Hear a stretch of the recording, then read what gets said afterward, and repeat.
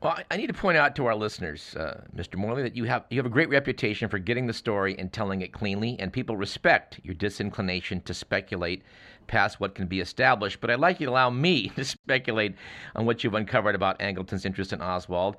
It has always struck people as preposterous that Oswald could defect, tell the embassy he's going to give military secrets to the Soviets, and then not be prosecuted upon his return to the U.S. Is it not most reasonable to assume that the accused assassin was a U.S. government agent on some level, rather than the Marxist, mixed-up, murderous individual known to history? That's a very plausible conclusion to be drawn. You can do that. I mean, we don't have proof of that. Right. I would say the evidence is lacking, just as I would say the evidence does not support the mix-up Marxist little man who wanted to kill a big man. It doesn't support that impression either. That's not a very good description of who Oswald was or what his mentality or his politics were.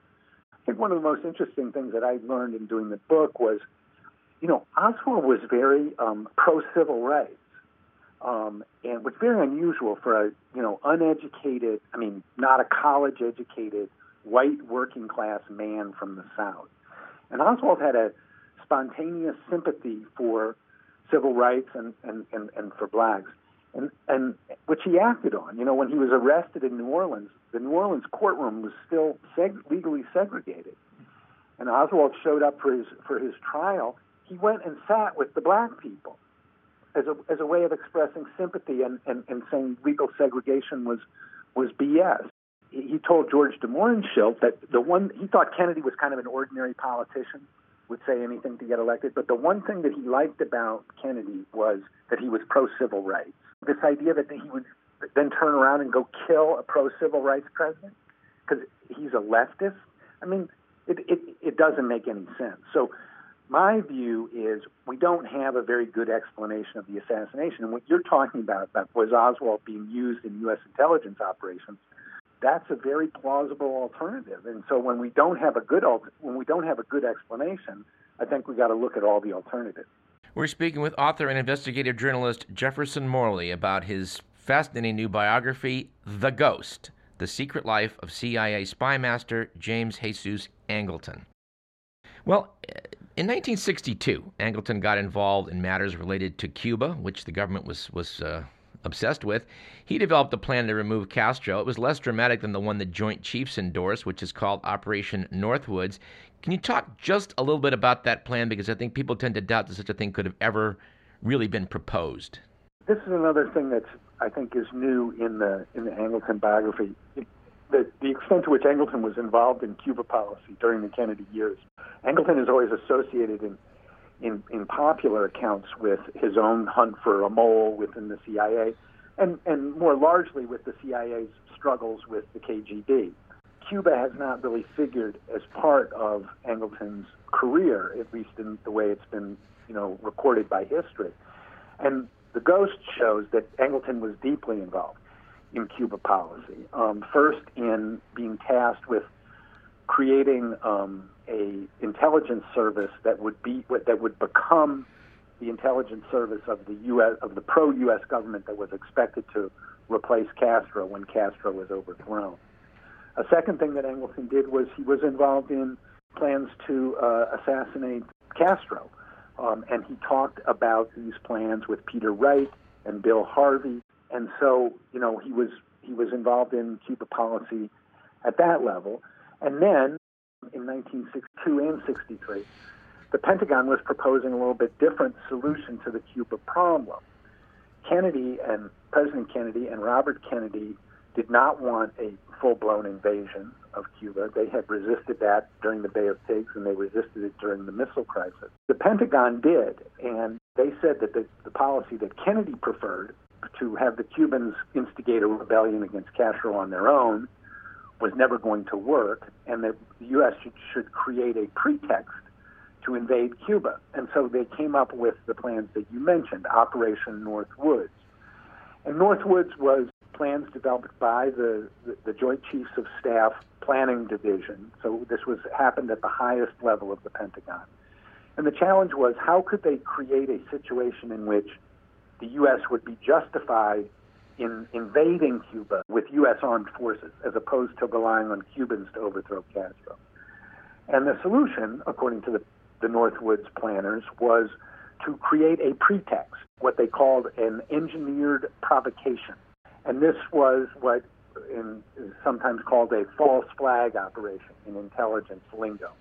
And the idea was create a spectacular international incident in which the U.S. was the victim of some kind of attack or terrorism that the U.S. could then claim was a justification for the invasion of Cuba. And the Northwoods planners came up with at least a dozen different scenarios: a terror attack in Washington or Miami, a hijacking of an airplane, if the early NASA mission, John Glenn, one of the first men in space, if his spacecraft had crashed, they were going to say that the Cubans had interfered with communications and had brought the spaceship down, and that would be a justification for war.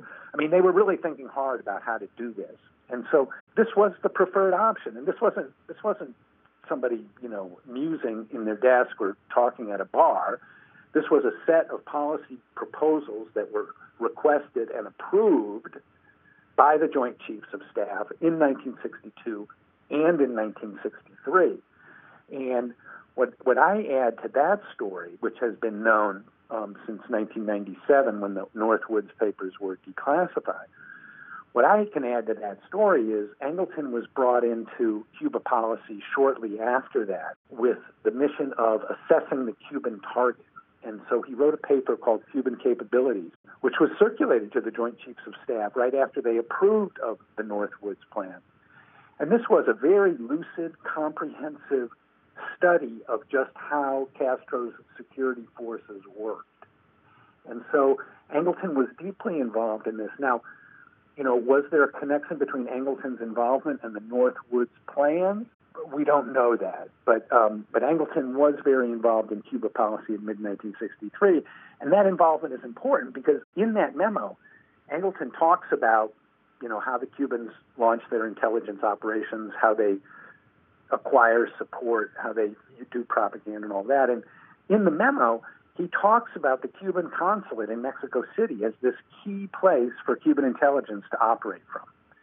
So this is May 1963.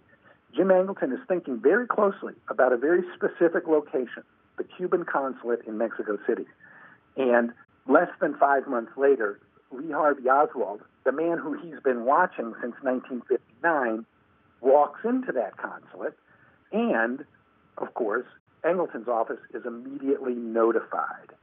So when Lee Harvey Oswald arrived at the Cuban consulate in 1963 for purposes that remain obscure, and we can talk about that whole incident, but when he arrived there, Jim Angleton was not clueless. He was not surprised. He was not baffled. He was very well prepared. He knew who Oswald was, and he knew why the Cuban consulate was important. And then 6 weeks later, President Kennedy was dead, allegedly killed by Lee Harvey Oswald. So that set of events, which is very enigmatic, it's very puzzling, is very clear. I mean, factually, that's all true. We go through these permutations trying, what could explain this? And that's when we develop theories to explain a very strange set of facts. But the facts are there. Yeah. Now we need to figure out what's the best explanation of those facts. Well, I have to ask you about something that I found very puzzling in The Ghost and kind of whapped upside the head by it was the revelation that after this visit to Mexico City by Oswald, Angleton launches a mole hunt down there looking for people with allegiance to other agencies. It's to me, a very strange episode. What do you make of this? Yeah, it is a very strange episode because what I describe in The Ghost is a mole hunt. FBI had a source that was feeding them information. And Angleton thought that this source might be a double agent, that he was feeding them bad information. So what he did was he wanted to know if anybody in the Mexico City station contact with a foreign intelligence service or a police force. And so they sent a group of interrogators to Mexico City, and they interviewed about 20 Mexican employees of the Mexico City station. And this is literally within a week of Oswald's visit to the Cuban consulate and the Soviet embassy. These people go down there and they're looking for is anybody talking to to the KGB. And the first three guys who they interviewed, the very first three guys, are the guys who man the surveillance outposts on the Cuban consulate and the Soviet embassy, the places that Oswald had visited 10 days before. Now, was that particular mole hunt connected to Oswald's visit? I mean, again, we don't have any proof of that, but the timing, the coincidence of the timing is at least noteworthy. And it shows you how much Angleton was interested in the Cuban consulate and the Soviet embassy in Mexico City. This was not something that was off of his mind. This was something that he cared very deeply about and was worried about the possibility of communist penetration. So then, when 6 weeks later an alleged communist is arrested for allegedly killing the president, having passed through the place that there were great, counterintelligence concerns about, again, you got to wonder, what's going on? What explains that? I mean, it could be a total coincidence, and somebody could come along and say, look, there was no connection at all. Well, it would be interesting if somebody had recorded that in a memo after the assassination or something. We don't have anything like that. So we're still left to wonder, was there a connection between Oswald's visit in Mexico City and Angleton's mole hunt, which immediately followed afterwards? And I got to say, again, it's possible that there's a connection. Well, rather famously, these visits that Oswald made to the Cuban consulate and Russian embassy did not get recorded. There are no pictures in existence of Oswald making these visits. Win Scott reportedly did have pictures of Oswald down there and supposedly some audio tapes.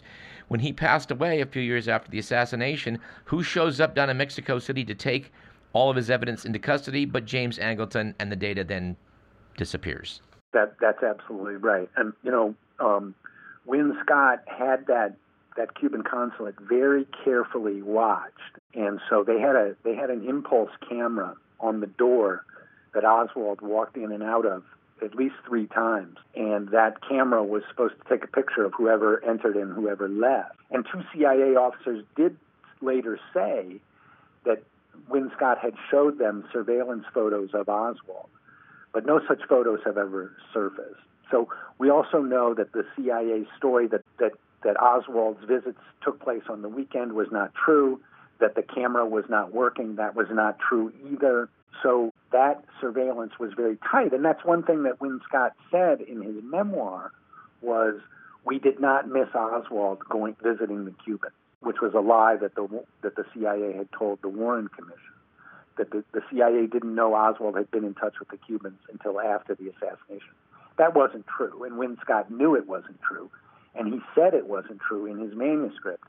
And when he died, as you said, Angleton went down there, snatched the manuscript and all the material that was in his office. So I think there probably were recordings and perhaps photographs of Oswald in Win Scott's possession, but if so, they are in CIA possession now or they were destroyed. Well, the thing that James Angleton is perhaps best known to history for is his mole hunt in the CIA as head of counterintelligence. You note in the book that Angleton's old buddy, his OSS trainer, in fact, Kim Philby, rather notoriously turned out to have been a Soviet spy in the 60s and then showed up in Moscow.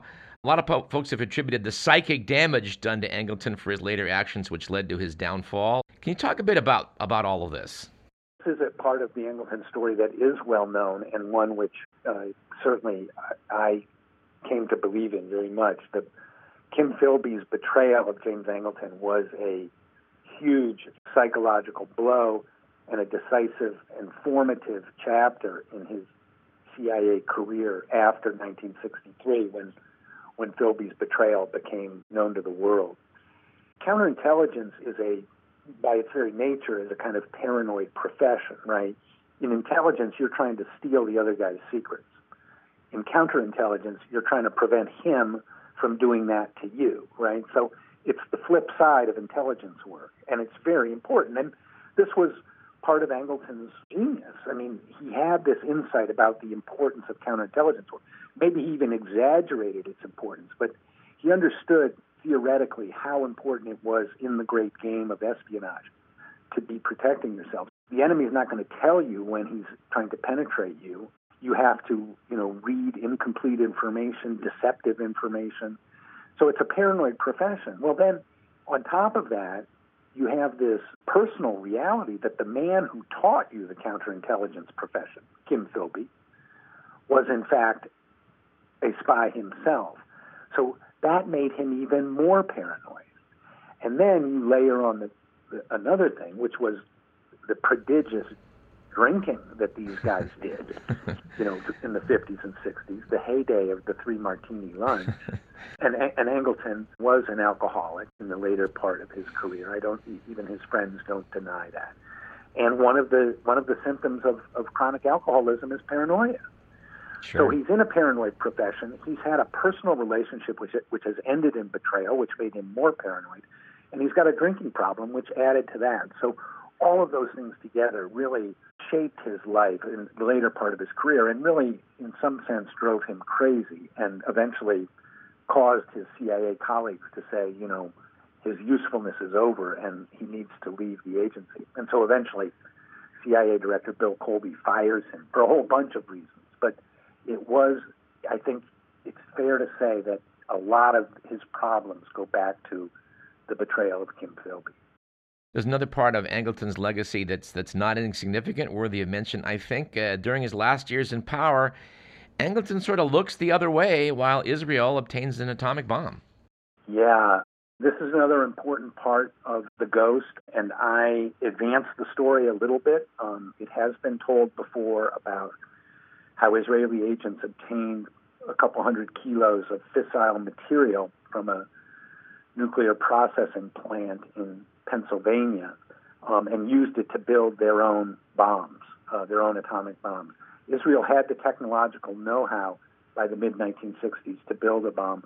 What they didn't have was fissile material, and they apparently got it from this company in Pennsylvania between 1964 and 1968, when they finally had their first nuclear weapon. Angleton was the Israeli desk officer for the CIA at the time, so he had a responsibility for reporting on Israeli activities, both the development of the nuclear program in Israel and the loss of fissile material in the United States. Those were both matters that were part of Angleton's formal job responsibilities. And as well, Angleton, because of his good friendships with Israelis, he was personal friends with 6 men who were witting to the Israel's secret nuclear program.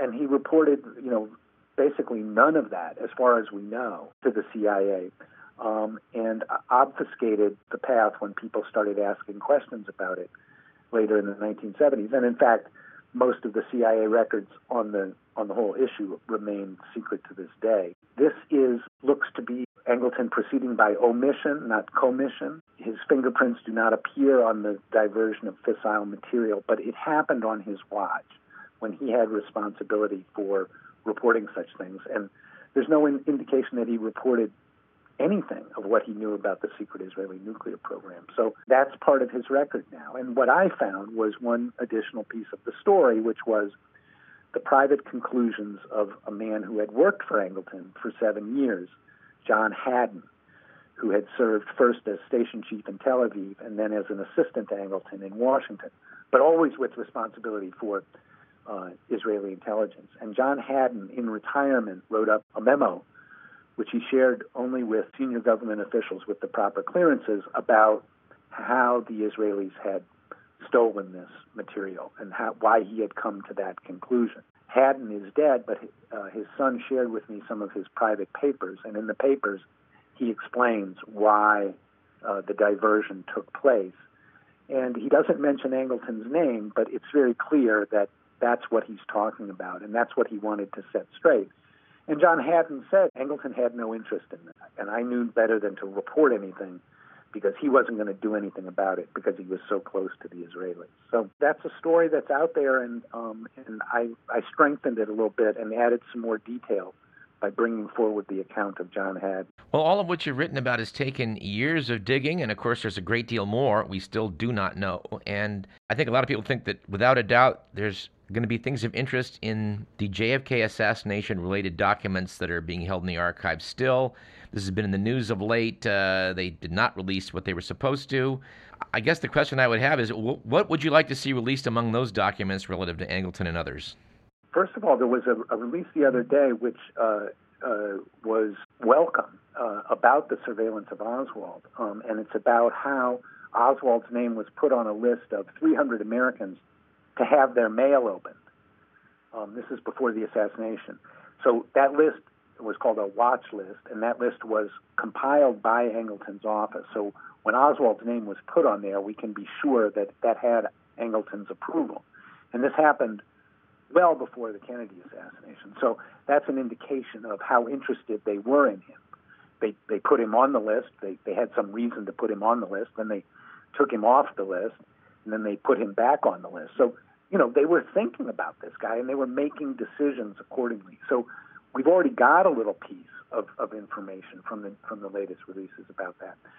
But there is other Angleton material that has not been released. Most notably, Angleton gave a closed-door testimony to the Church Committee in 1975. Talked to them for 2 or 3 hours. It's a 155-page transcript, which has not been released yet. So that's very telling that I think that it hasn't been released yet, and that's the kind of thing that I'm looking to see, be released in the coming months. Well, as you mentioned, he was quite persuasive on an individual level. I note that in retirement, he was still working with journalists, and you can see on the internet there's a BBC special where he's criticizing CIA leadership, the people that fired him, hints darkly at Soviet plots. He worked with a man named Edward Epstein to float this Oswald. The Soviets ran Oswald theory. I guess up to the end, he was still doing intelligence work. Talk about conspiracy theorists. I mean, he was the king of them. He had a conspiracy theory for everything. He spun a lot of, KGB conspiracy theories to Ed Epstein and other people, and these theories were, they were persuasive to some people. But what's interesting is, the point of a central intelligence agency is to develop usable intelligence for the government, right? I mean, it's almost self-evident. So if Angleton thought that there had been a conspiracy of a hostile foreign intelligence service to kill the President of the United States, it was his duty, it was his job to write those concerns down and investigate them. So Angleton served as counterintelligence for 11 years after Kennedy's assassination.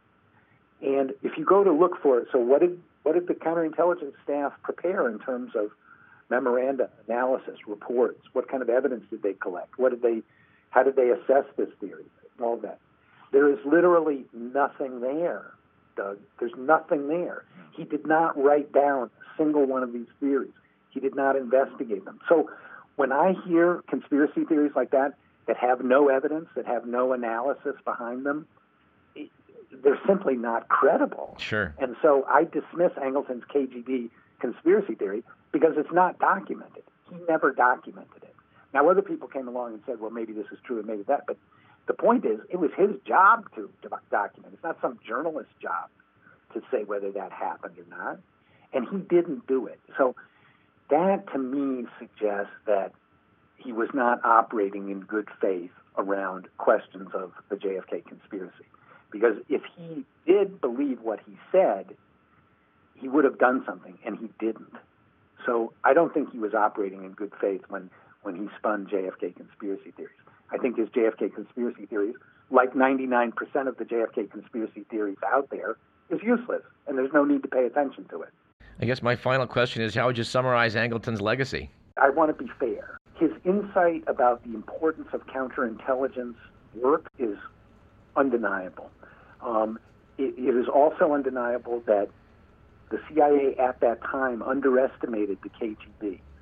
I talked to one CIA veteran who said something very interesting to me. He said the KGB was probably the better intelligence service, more professionally run, more effective, but they were working for a government that was less strong than the CIA. The CIA was the inferior intelligence service, but it was working for a superior government, a government that was stronger, had more legitimacy, and would last longer. The KGB was a strong intelligence service, but they were working for a weak state, the communist state, which was founded on or run on repression and did not have the ability to sustain itself. So Angleton had real insights into the KGB and the Cold War power struggle. That's for sure. But he operated with total secrecy, no accountability. he made lots of mistakes, and because he was so secret and so powerful, he was never held accountable. And so he had this vast and sometimes malign influence on U.S. policy in many different areas that nobody in the government even knew about it. I think that after Angleton was fired, people in the CIA themselves were extremely worried, like, what has this guy been doing in our name? And we don't have answers to that, especially around the JFK story. We don't have a good explanation of Angleton's, what he was doing with Oswald. What was the nature of that interest? Was he manipulating Oswald? I mean, based on what we now know, that's an extremely fair question to ask. It's not a conspiracy theory. If you look at the record, it's like, what the hell was going on here? And that's my bottom line is Angleton was a brilliant guy. He was deceptive. He was ambitious. And he may have been quite sinister, and we're left to grapple with that possibility and the hope that, maybe we'll get some more insight into that from further declassification. The book is titled The Ghost, The Secret Life of CIA Spy Master James Angleton. We've been speaking with its author, Jefferson Morley. This is a fascinating read. I want to assure listeners that we've not done it justice in a brief chat like this. There's so many fascinating subplots in it. We really suggest you go out and get the book. But before you go, Jeff, can you mention some of your websites, including JFK Facts? I know you put a lot of work into those, and it's a repository of some great sources of data. JFK Facts is a blog that I've run for 5 years about the JFK assassination, and the idea is to live up to the name, which is to study the assassination from a factual basis, assess what are true facts, what are real facts, eliminate bad information, bad stories, bad sources, so that we can, focus and understand this question a little bit better, and also address it in a little more dispassionate way. I mean, we see the intense interest in, new JFK files, and the press comes running, and everybody wants to know, is there smoking gun and all that? Well, what's that about? That's about, this incident still fascinates us and disturbs us, and people still want to know, they still want a better explanation of what we have. So at JFK Facts, I try and, stay on the cutting edge of what's new, what's reliable, and what can we say. So it's a good place for people to keep up with the story of the JFK files releases.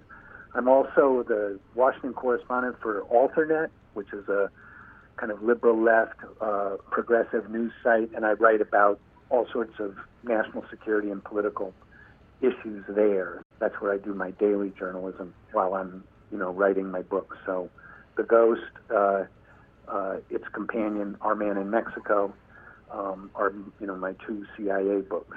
That's kind of what I'm up to these days.